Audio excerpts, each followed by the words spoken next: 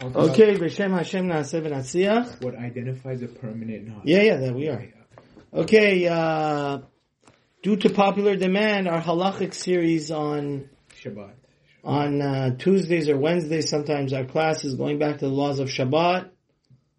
We know one that keeps Shabbat is like he kept the entire Torah. Somebody that does not keep Shabbat is like he rejected the Torah from A to Z. That's why, how do we define a religious Jew? We don't say, we say Shomer Shabbat, because if you kept Shabbat, it's like you kept what? The whole enchilada from A to Z. Today we want to learn the laws of, at least part of the laws of, one of the 39 things that are forbidden is to tie a permanent knot and untie a permanent knot.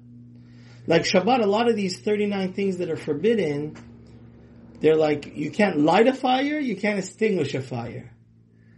You can't build, you can't demolish. Mm. You understand? So there's a few of those.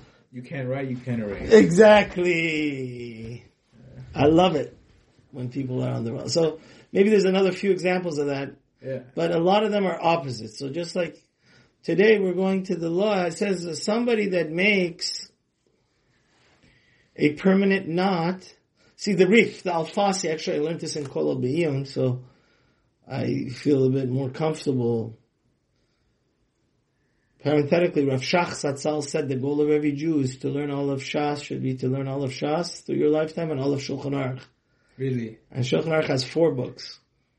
You know what the 4 books are? Orach Chaim is the laws of Shabbat and daily practice. Kitzur? No, then it's Yoreh De'ah. This is Rabbi Yosef Karo. I was just last week this time at his... You went to... Yeah, I was with him. I was at Arizal and wow. In Safad. I went to the Ariz Mikveh. Wow. Even if I didn't have a towel. It was worth it to dip. But it's forbidden to make a permanent knot. Now when does it, the Alfasi, the Rif explains that that's only, and this is how we paskin halachically, a permanent knot is only a sin from Torah law when it's a professional knot. Right. So we're not sure what's considered a professional knot. That's why a double knot that's permanent is a no-no. Oh, really? Yeah. So like if you want... But rabbinically, as long as you have one of these conditions, it's forbidden. So if it's permanent and not professional, it's also forbidden rabbinically. If it's professional and not permanent, it's also forbidden. Right. Yeah. But like you can't... So we don't want... The worst case where it's like you lit fire on Shabbat is if it's professional and permanent. That's very bad. Right. But as long as it's permanent, even though it's not a professional knot, or... Professional but not permanent. Yeah, it's forbidden the Rabbanan. Now what's professional knots?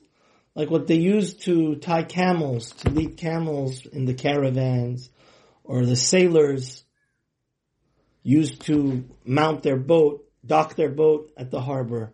Those are Torah forbidden. Because those are both permanent. Right.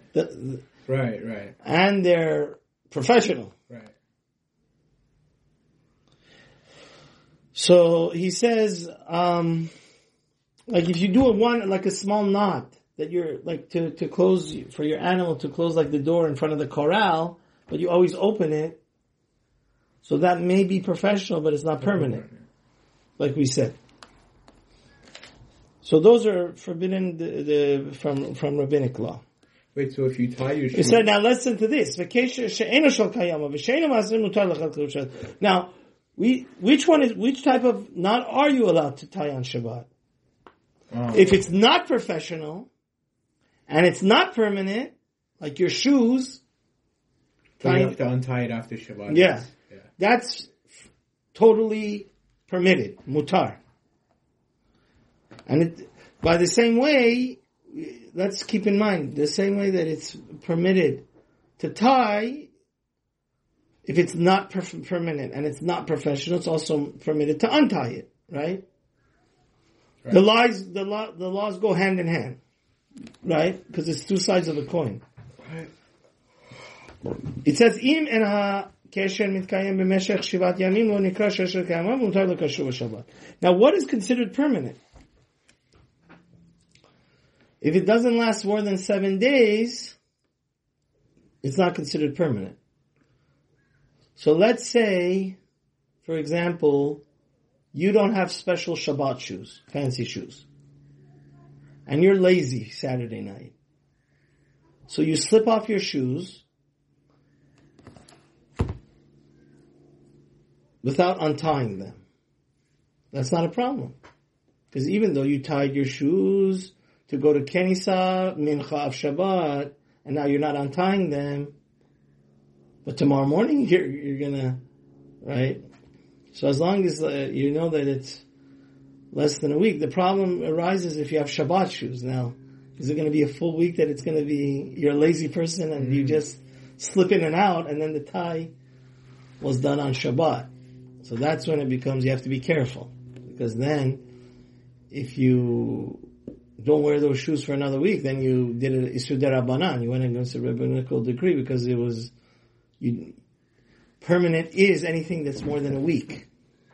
Right? So that's the definition of permanent. Yeah, it's very good to know. Mutar likshor shnei ksharim ze al ze b'Shabbat, kol sheinu v'seitim. Oh wow, I didn't know this. Even my father of blessed memory was taught by Rabbi Zagari's father not to do this. Because the Ben Ishchai is very thing. But Rav Avadia, it seems Rav Avadia Yosef holds that you are allowed to make a double knot on top of each other. As long as you're gonna untie it after. Yeah, untie it within a week. Right. But it's better not to. Even Rav Avadia will concur to the Ben Ishchai that why do you need to make, unless like for your kid that's like gonna slip and fall and break his head, right, with his shoelaces, it's better not to make a double knot on Shabbat.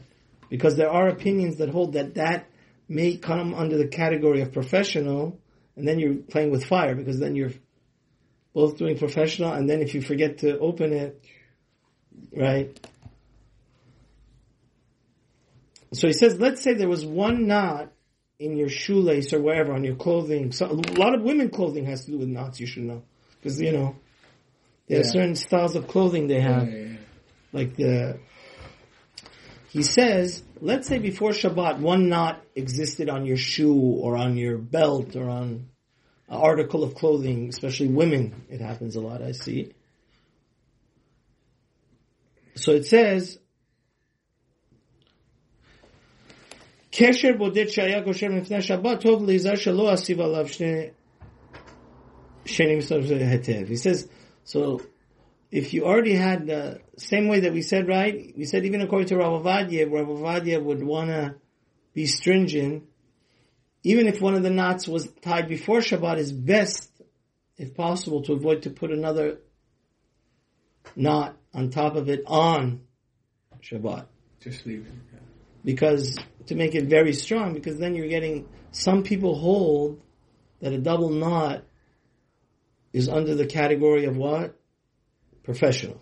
So what comes out of this is that in a case that you want to actually do a double knot, you better be sure that you're opening it. I would personally not risk it and open it right after Shabbat.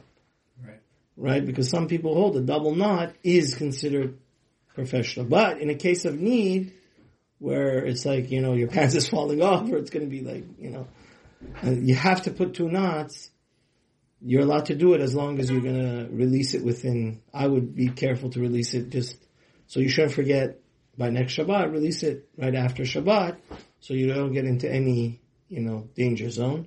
Hashem should help us to keep Shabbat.